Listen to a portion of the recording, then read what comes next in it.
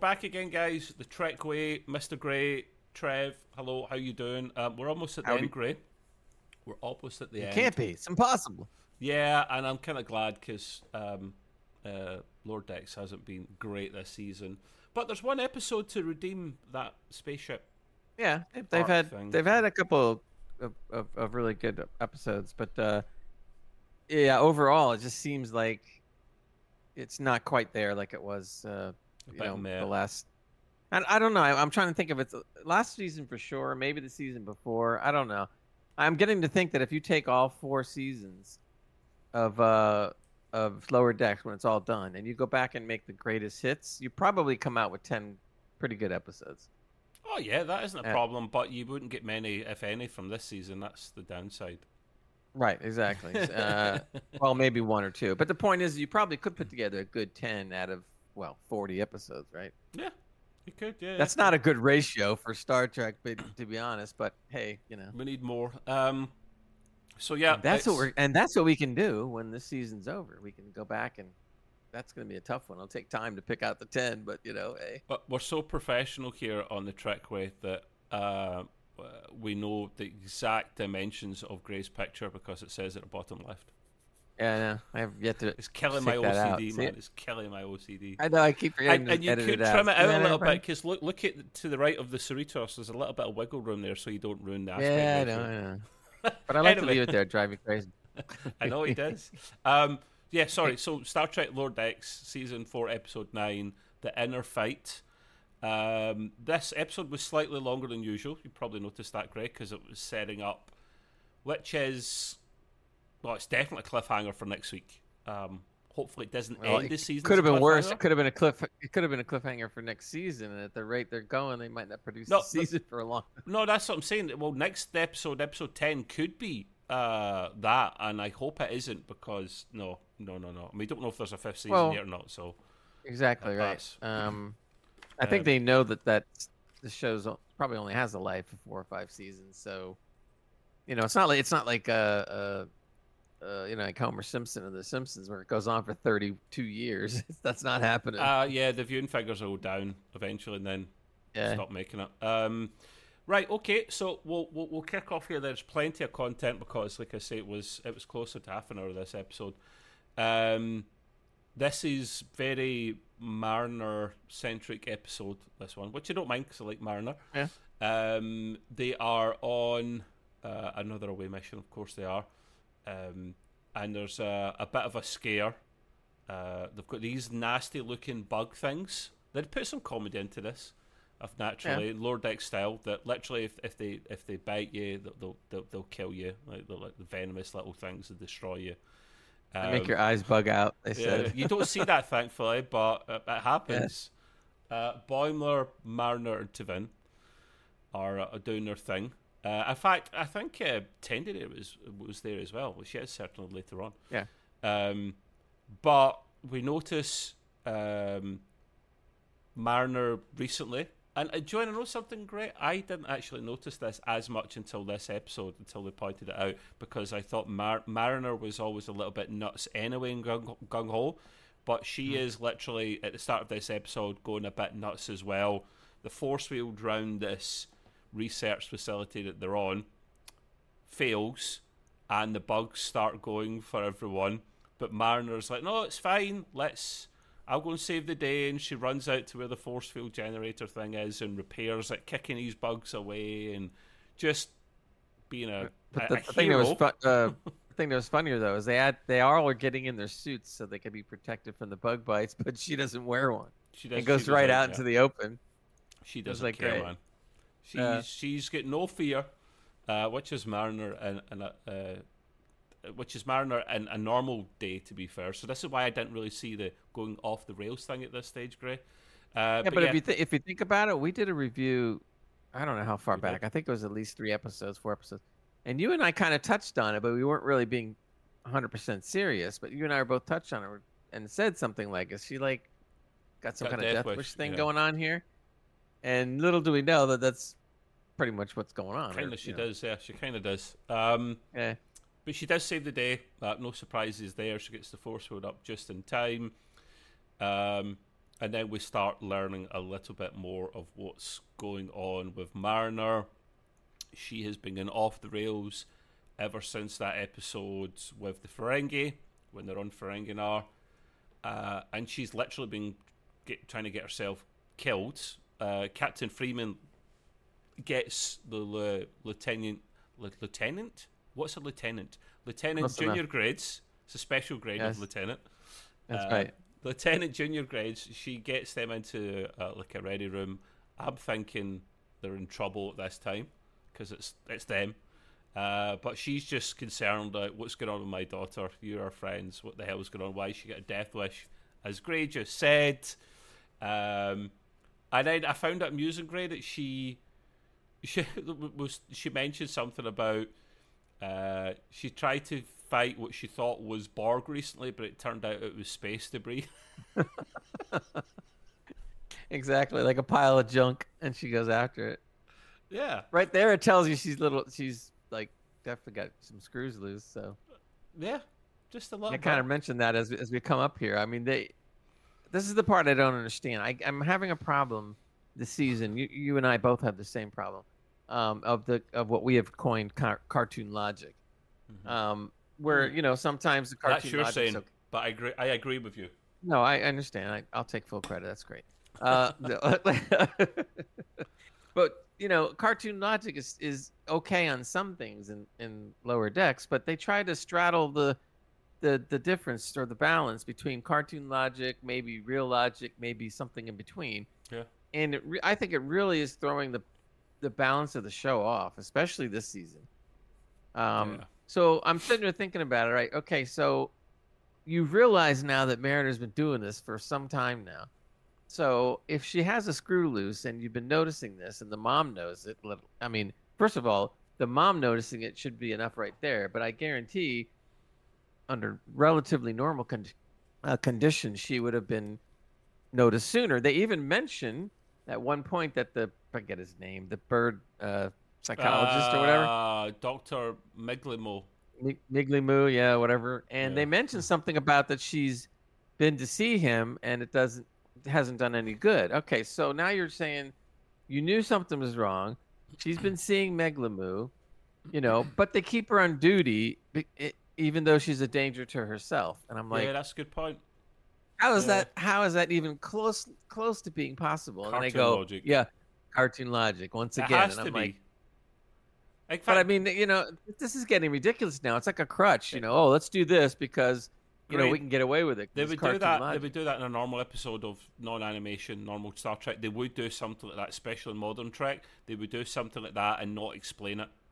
Whereas, obviously, Terry Matalas, for the most part, puts in the quick one-liner to explain when something's gone awry.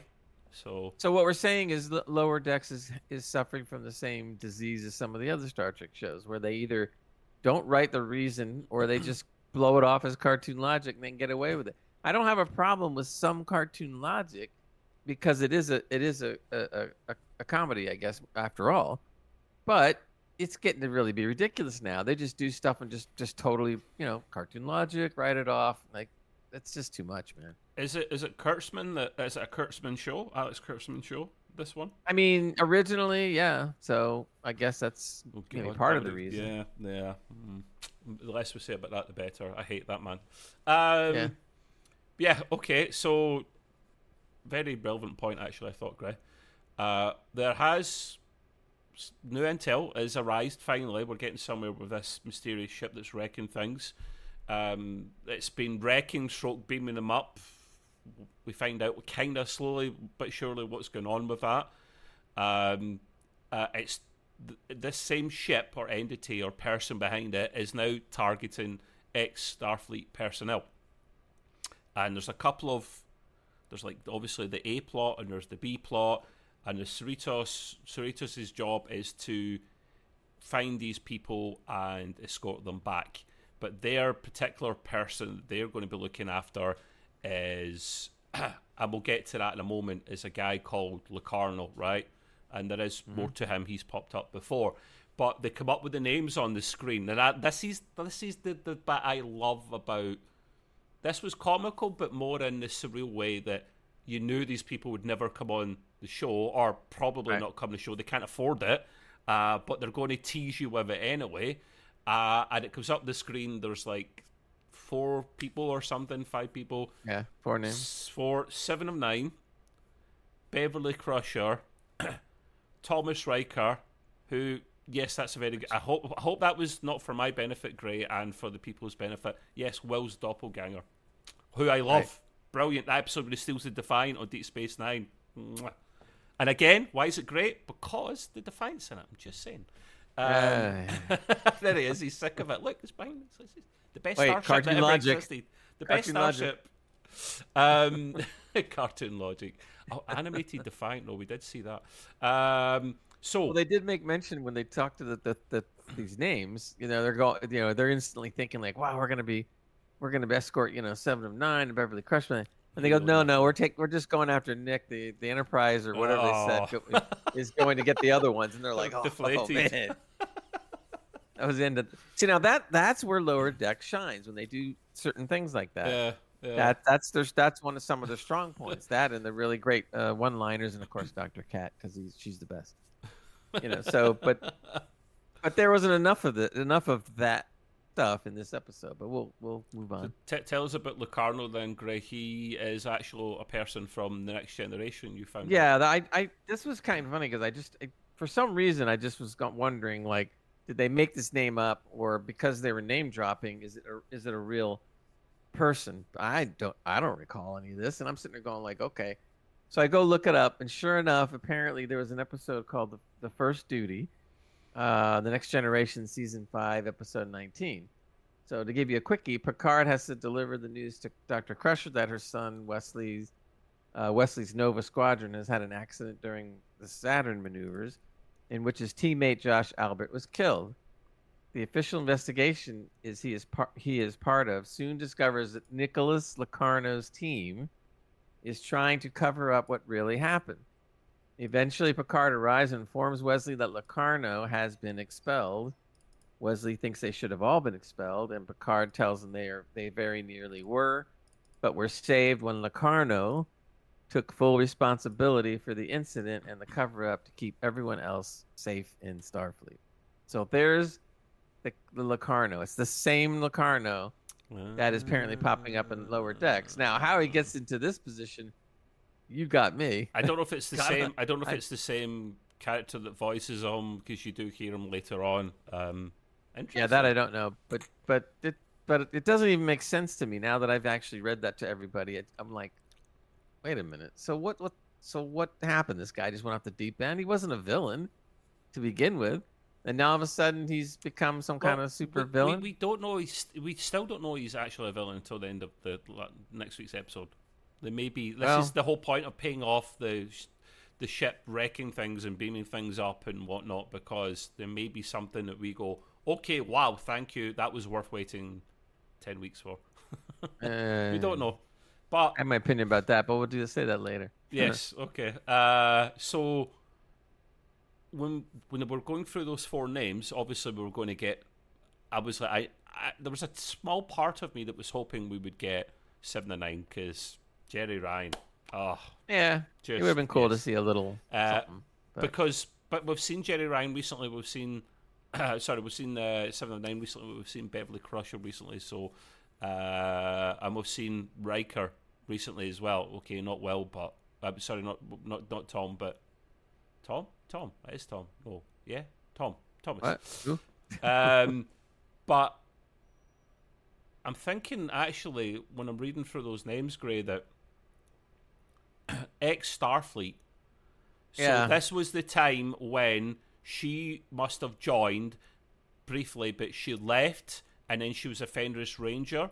That's when Picard picks up. So I was trying to get the timeline correct, if that makes sense. So I was like, ex-Starfleet? Was she ever in Starfleet until Picard season 3? Yes, she was briefly. But yeah, anyway, sorry.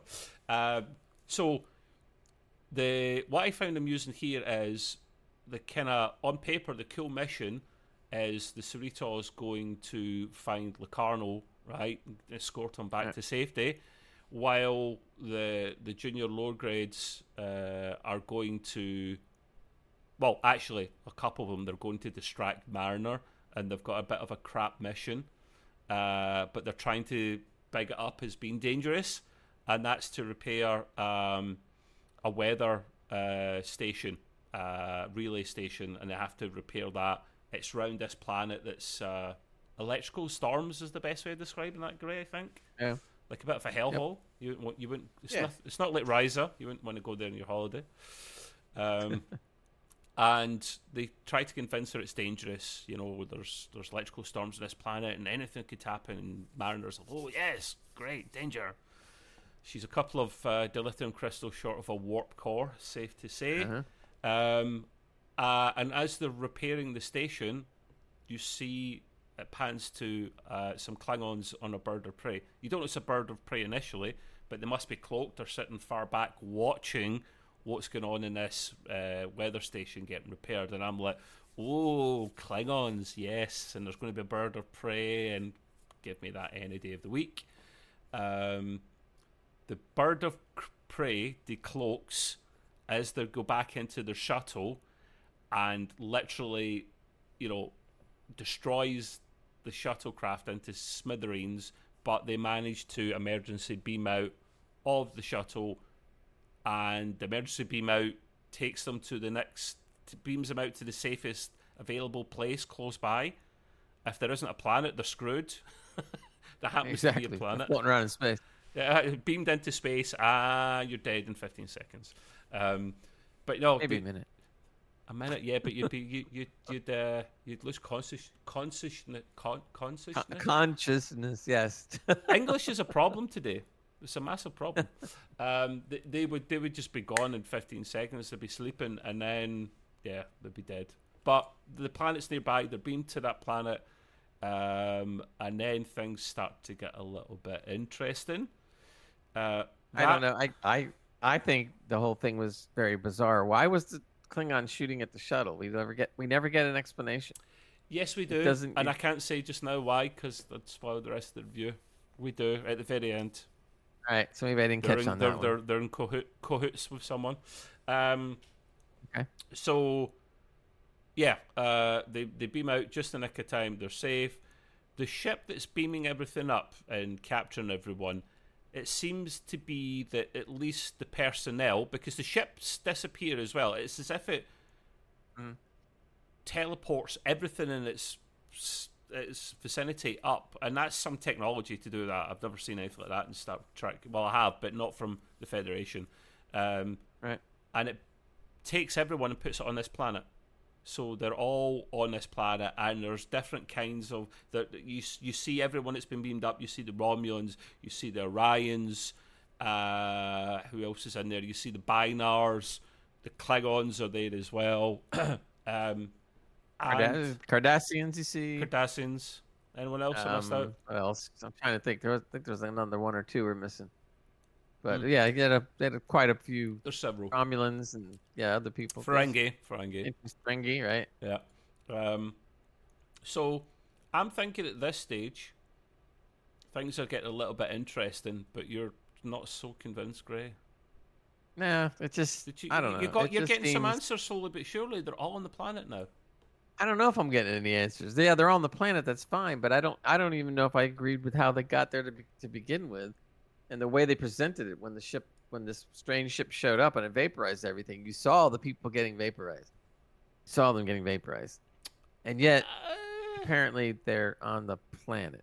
Well, so how does that work? They're obviously, it looks like it, but maybe that's just how the technology works. Dude, there was some where they look like they got fried. I mean, come on. Go back and look at some of those I episodes. know. I These do people remember. got fried. I do remember. Yeah. And I'm like, okay, would you fry some and transport the others? Yeah. I don't know. Select till fry up. Yeah. It's kind of like what you and I said before. They're coming to a conclusion, and I just, so far, I'm not impressed with how they're coming along with this. I reckon we're going to be disappointed in the last episode. I don't think it'll be awful, but I think it'll be another 7 out of 10 or something. That's what I think. Yeah, you're gonna be waiting for this grand payoff, and it's gonna be kind of like, I'm not saying disappointed, but this has been hyped up so much that you're expecting something amazing, and it'll just be another villain of the week type thing. Right. So we're calling it, people. We'll see.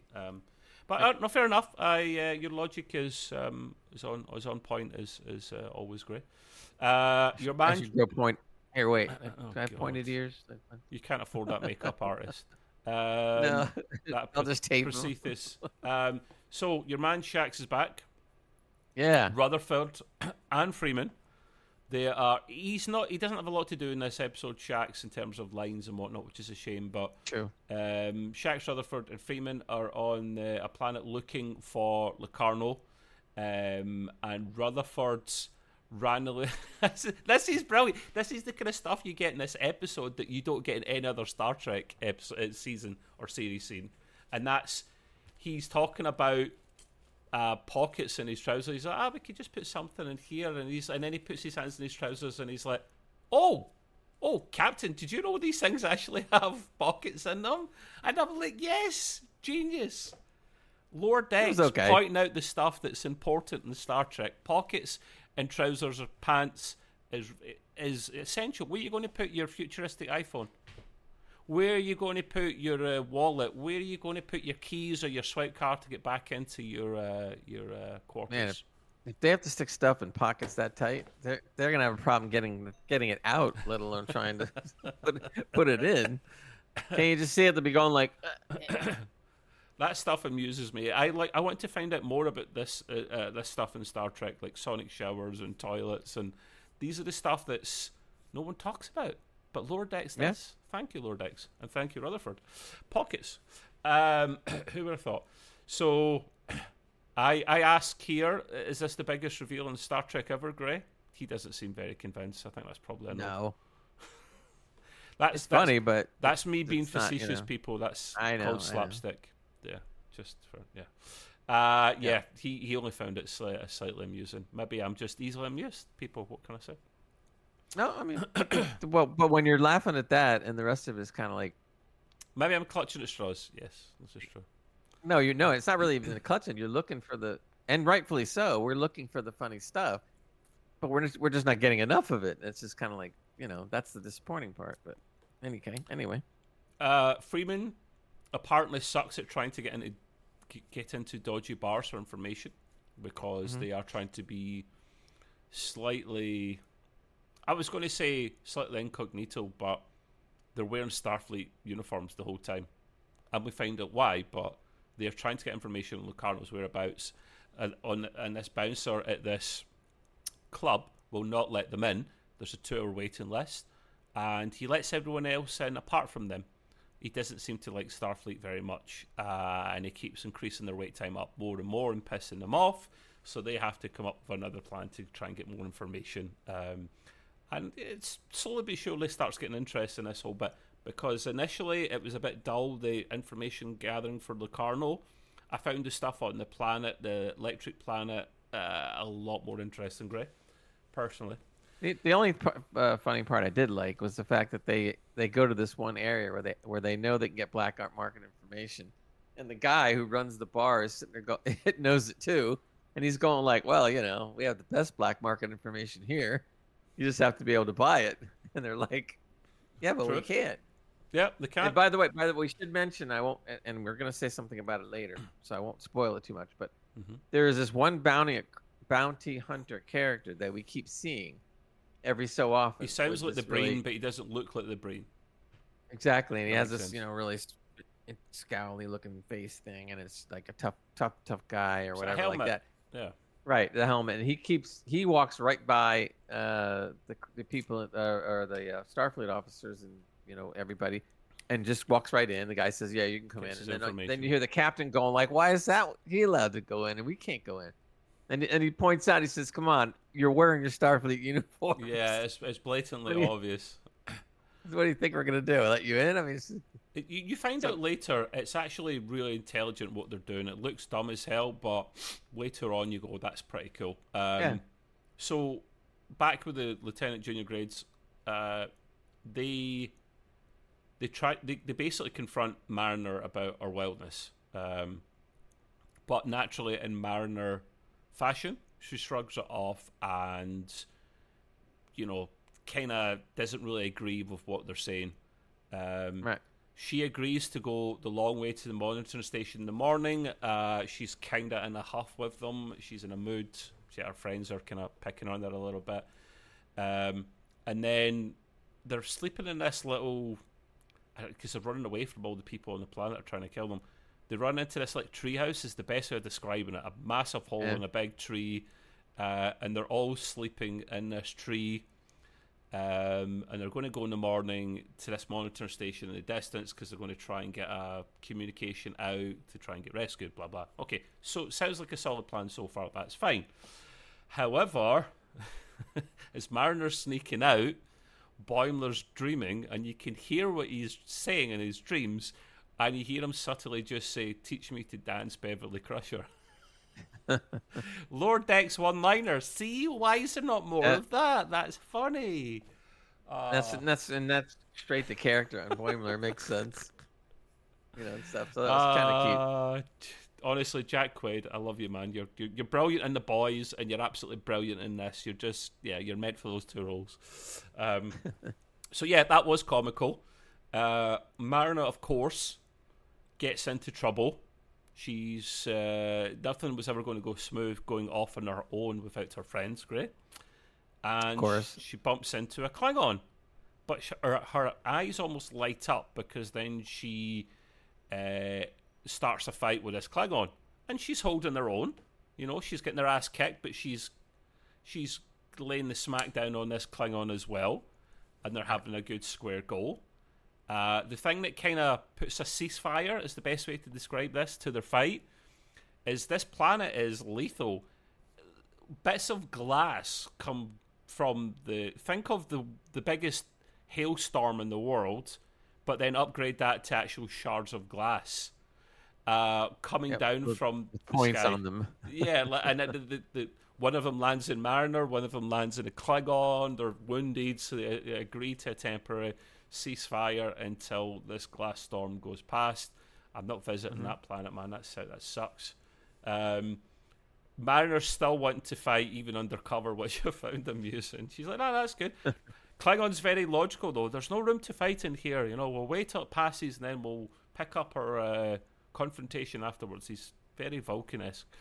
But the thing is, because they're stuck in there for a while, Gray, she kind of has to indirectly open up to the Klingon about what's going on, and it makes sense because this Klingon does not know her. They are enemies at this stage. What's she got to lose about opening up all her feelings to him? Because she may very well kill him afterwards, or he may very well kill her afterwards. So it was kind of nice. I like this. Yeah. We find out some kind of logic, although it's not very good reasoning, but we find out kind of why she's going off the rails a little bit. She doesn't like promotions because, and this has been going on for a long time, the whole season at least, her friend, a good friend of hers back in the day, got a promotion while serving upon the Enterprise, to which the Klingon's ears perked up. And I thought he was going to say, "Oh yes, I've always wanted to destroy that vessel. That'd be a fine opponent, But he just says, no, I've heard all about its exploits and the famous USS Enterprise. And her friend on this ship, when she got a promotion, it put her in harm's way, and she ended up getting killed while serving aboard the Enterprise. And Mariner does not want to be the person that, if she does get promoted, she doesn't worry about her own safety. She doesn't want to have to order any of her other friends into a dangerous situation. So that's why she's been playing up for the whole season, trying to get demoted again. Now, I can agree with your point, Gray. You can certainly give me your opinion on this as well. I agree with you because I'm not a fan. I don't think that's a good enough reason to be going as bonkers as she is. I mean, the thing is, we've been seeing this going on slowly through the season, and you could even say that maybe even the season before.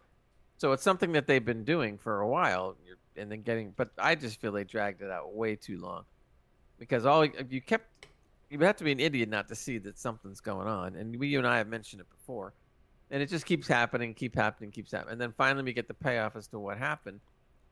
I kind of understand that, but again, it's like, well, then you should have been mentioning this long ago and got a solution to the problem or whatever and be done with it. Yeah. And yet they just drag it out, season after season, and then finally we get it's almost like it's anticlimactic in a way. And it's kind of like, oh, that's it. Well, why couldn't you have said that before?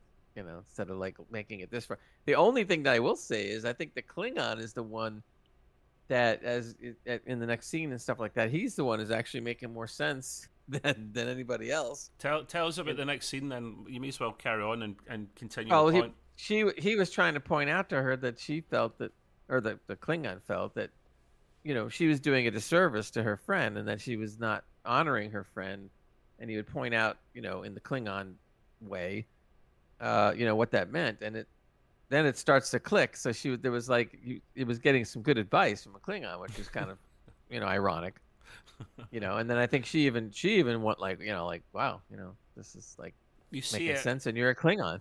Resolving in her head a little bit, Right. She couldn't get it from her friends, of course, and couldn't get it from the psychologist that she saw. Couldn't get it from all the weird things. I kind of understand that point. Couldn't get it from her mother. Sometimes you can confide in people you don't know.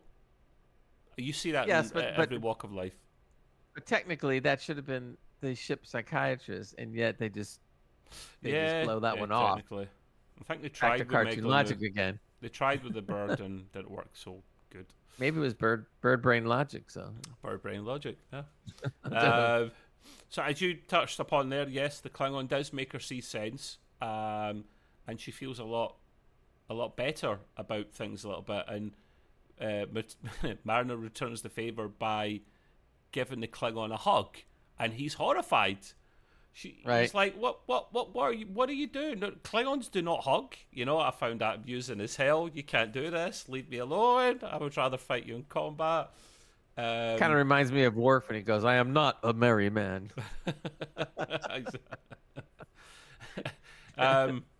He wants to finish the fight with Mariner. He's wanting to move on from the hug and finish the fight and kill her.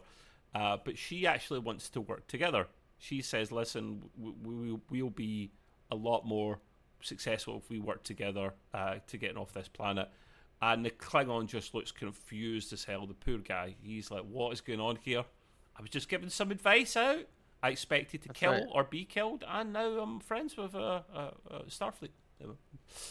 At least the Klingon becomes their cheerleader, kind of. Kinda. No. So Freeman, back with Freeman, Shaxs and Rutherford. Freeman's still trying to find out information about Locarno. She manages at this stage to get into the club eventually. And the broker that's got this information that Gray touched upon briefly, and he's going to elaborate on a moment, is actually, she thinks he's a puppet. She's like, I've seen this before. Yeah, very good. And shakes him for information. Like, I see your ruse, but he's like, I'll put me down. What are you doing? She's like, oh no, you're not a puppet. Shit. Now, Gray, I thought, looking at this, and I know you're going to tell me this in a moment, this alien, straight off, looked like one of the aliens from The Cage. And I don't think I'm incorrect there, but he is actually something else as well. You were somewhat correct. Just because The Cage had an aliens that did look something like this, because back then everybody making big-headed type aliens were the thing, right? Yeah. But it wasn't exactly the same. And basically, as soon as I saw the character, I started laughing because I knew exactly who it was. And there was an episode in the original Trek. It was season 1, episode 10. It was called Corbomite Maneuver, which actually was a really good episode. Yeah.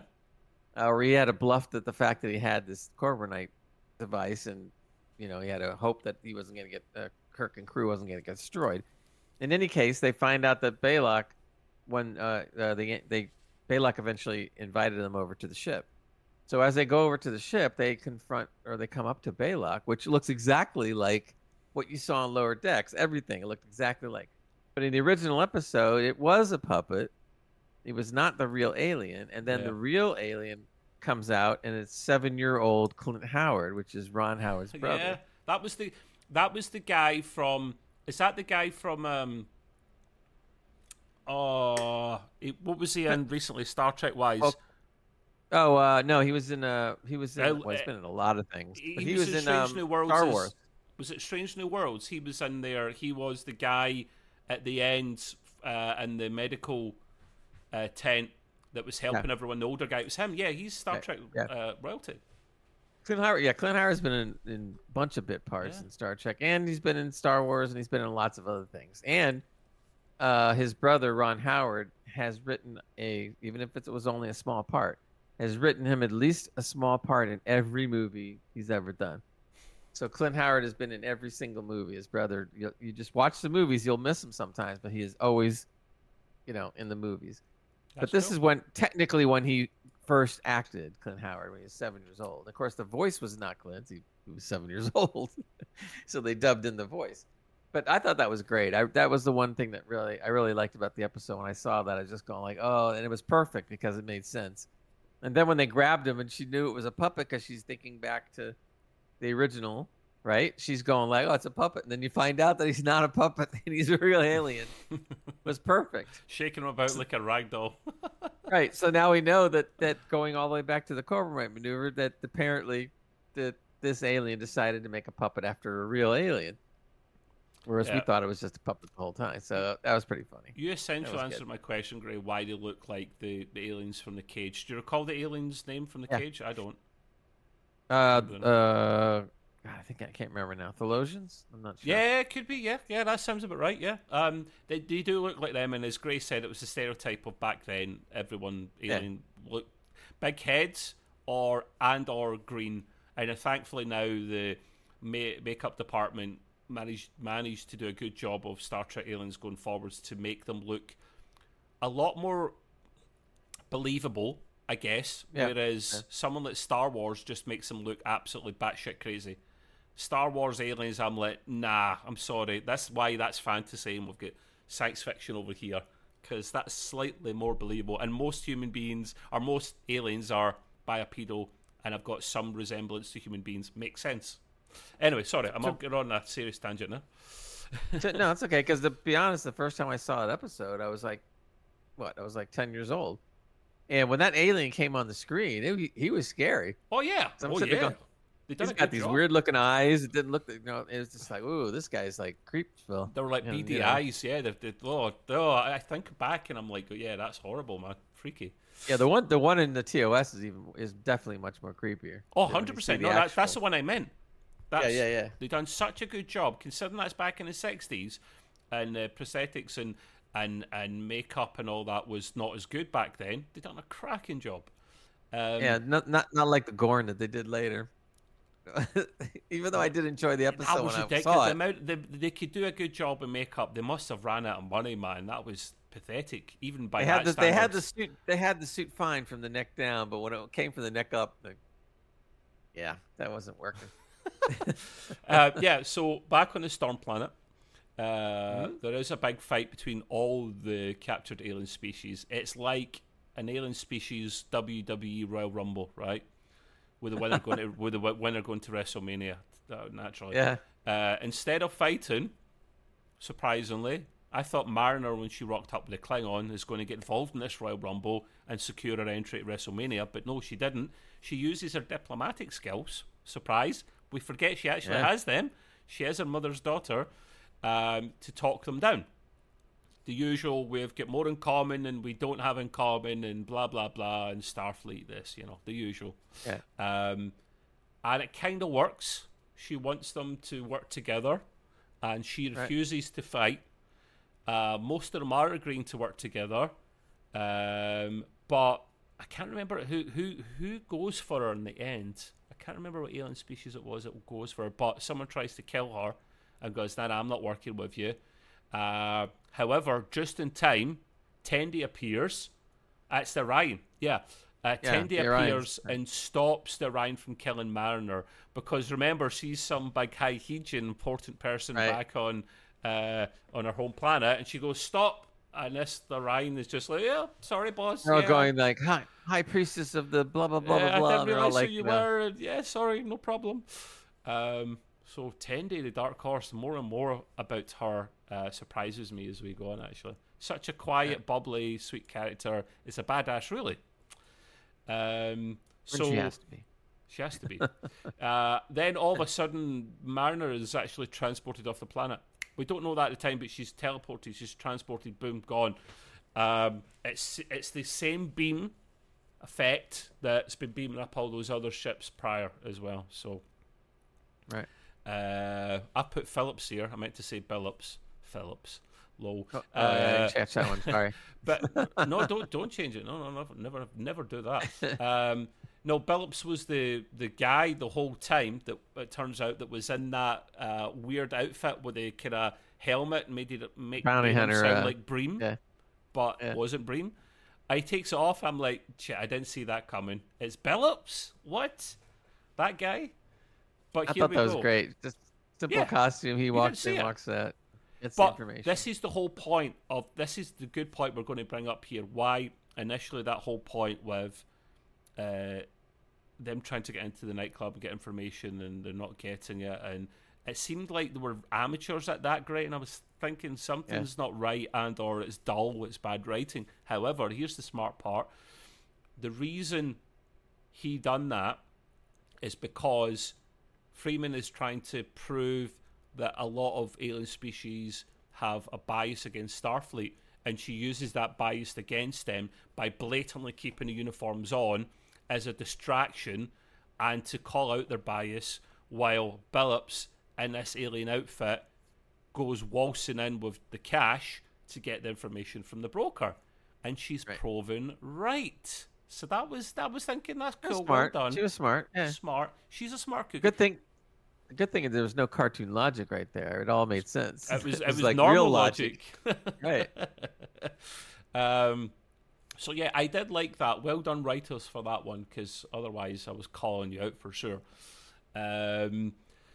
So the going to and fro back in the Storm Planet, the bird of prey that's been floating about nearby detects the distress call from this place that all the aliens have met up in, from this relay station, and wants to put the kibosh on it because, as we find out later, Grey, they're in cahoots with this ship that's beaming everything up. That's why they're around. And it blows up the monitoring station. But then this is where this isn't even cartoon logic. This is batshit crazy. And I want Gray's opinion on this as well when I get to the end of this part. But the alien cohort, they jump the ship. Literally jump the ship. It's in a kind of canyon thing, the bird of prey. And they all jump from a ravine type thing onto the top of the bird of prey. And then they start literally putting their hands into little seams in the hull plating and actually lifting up bits of the hull. And I'm thinking, Gray, when did Star Trek and the Avengers with the Hulk ever do a crossover? Exactly. What the hell? Is that cartoon logic? Could have. Apparently, a cartoon logic strikes once again. They could have at least had a character that was, super like the Hulk or strong or whatever, but they didn't. In fact, I think there was more than one of them that were peeling it, and I'm like, what are they, all Hulks now? I couldn't do that with my strength with normal metal in this day and age. Nowhere near it. So think of the alloys and the transparent aluminum, as they call it later on. I could do it. The aluminum rolls. I could peel those back. I'm sure you do for your sandwiches all the time. Yeah. But this is batshit crazy. I'm sorry. That's just nah. Some common sense, guys. Come on. Gray mentions it's gone wacko at this point. Yeah, Really has. Definitely. It's too far-fetched. But anyway, I'm saying the Bird of Prey is old. It's an old ship, but I didn't know it was that weak. Yeah, clearly. Yeah, that's had to be really old. It handles space just fine, but a bunch of angry aliens trying to get in, no problem. So they get in through the top. So, quick, get to through the top. Through the it was top, even naturally. crazier. You're peeling it back and right into the bridge. Right into the bridge. Yeah, into the bridge. Of Convenient. Course. That makes all. Yeah. And obviously the Klingon captains. There's a small bit of logic here. Quick, take us to orbit. Let's suffocate the SOBs. Right? Okay, that makes sense. But the gang quickly subdue the crew and take control of the ship. Right? Okay, fair enough. Freeman, back with Freeman. Freeman find the schematics on that random ship as they enter where they finally think Locarno's holding up. Locarno's not there though, right? Is what we'll find out. But we do find out where he is. Mariner wakes up from her beamage, and she's on the random alien ship, right? And she wakes up, she's looking about, and she says, "What in the minimalistic hell?" And she's kind of right, because it's literally, there's next to nothing in this room. It is very minimal. I found that slight. I think they had like one table, and there's like no walls, no shelves. One little flower vase thing, and that's it. So she's literally about to walk out the door to this room here, and she's confronted with someone, and that someone is Locarno. She recognizes him. He recognizes her. And she's like, "What the hell, Locarno?" Or "What the hell, Nick?" And then he says, "We're going to cause some trouble together." So I'm thinking he knows what she's like, and she's the perfect partner in crime for whatever plans he's got, because she's batshit crazy and wants to kill herself. But he doesn't know she's calmed down since this episode a little bit. So it'll be interesting to see where we're going. But I touched on this before, Gray. I mentioned it to you before. Mm-hmm. Unless the finale has something amazing with Locarno's plan, then it's just going to be a letdown for me. I mean, to me, it's already a letdown. So they're going to have to come up with something really good. And I don't see And not the Borg for once. Please leave them alone. Not the Borg, right. So I don't know. I have no idea. I just got this funny feeling they're going to be throwing more cartoon logic all over the place in the last one. And you'll be going, like, scratching your head, going, like, what? Say what? We'll see. Yeah, mate. We'll see. I know. So with that, what did you give this a score out of 10 and why? I mean, I gave it a 7 out of 10, which seems to be off the common that we give that one out. That's an okay episode, that's why. Yeah, but the only reason I even was that kind is because I like the throwbacks, especially Baylock and Corporate Maneuver and stuff. Yeah. And there was a couple of other redeeming things about it, so I went ahead and did that. But that's about as far as I'm going to go, being kind. Because if I think if some of that wasn't in there, I might have gone 6. But because some of that was in there and it was decent, I kind of figured, all right, 7's cool. That's a good point.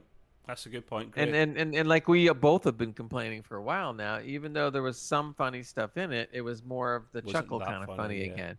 Yeah. And you can't just go a whole episode of Lower Decks going, Yeah, I mean, there's got to be something funny. I want laugh out loud moments, and I used to get that with Lower Decks. Right. Right. We're getting far fewer of that now, which is like crazy. So I'm the same as Gray. I gave it a 7 out of 10, and I was considering giving it less, like a 6.5 or a 6, but I was being generous too. I literally say, and I'm going to literally just quote exactly what I wrote down. I don't know what to say here. Really, it's another okay episode, and it wasn't that funny. Sorry if that sounds a bit minimalistic, hell, but it kind of literally hits the nail on the head. It was. Pretty much. I don't know what else to mention there. It was just a bit meh, okay, and that's kind of a shame. I want it to be better. Even if the finale is great, it's still the amount of average or poor episodes this season have give this season an overall lower average grade because of the poor mediocrity we've had beforehand. So we'll see. We'll have to if we end up doing a special, which I think we should try to do. We'll go back on some of these episodes and see what ratings we gave. But yeah, overall, I mean, it's 4 seasons in, 1 episode left, and really all I can say is for the 4 seasons is 7 out of 10. I mean, on average, and I mean, I can't really go any higher. You have your redeeming episodes, but there's also some episodes that are just eh, and then there's some bad ones, as well. So overall, so far, I would just give the complete run from 1 through 4 seasons 7 at best. Yeah. Okay. But before we head off, just to mention as well, we was it yesterday? No, 2 days ago, recorded a new episode of Gray's podcast, GGR. Gray's Green Room. Yeah, right. We're back. We had a lot to talk about, and it was a good chat, stroke complaint, stroke chuckle throughout the 2 hours. And Gray will be getting that out very shortly, so keep an eye on that, please. You can get Gray's Green Room, of course, on YouTube and on the podcast platforms as well, or you can use the link below as well. Yeah, that works as well. Well, actually, no, there is a link for Nick's one, not for yours, because I'll tweak that, change that. But yeah, so please give that a listen as well, because it's all entertainment stuff, Marvel, DC, sci-fi, current movies as well, not all just sci-fi stuff. And we don't use cartoon logic. We don't use cartoon logic. We just use logic. And yeah, of course, if you're watching this on YouTube, you can get us on YouTube podcasts and platforms, and vice versa as well. And last but not least, if you want to come and join our Discord, which covers a lot of stuff, including the Trekway conversations we have, including Gray's Green Room for entertainment stuff, TV, movie, or gaming, because we do a gaming podcast with our friend Nick, then there is a link below for his Discord and his YouTube, extremepc.co.uk. So with that, thank you for tuning in, people. We'll see you next week for finale, and for now, do your thing, Mr. Gray. Live long and prosper, everybody.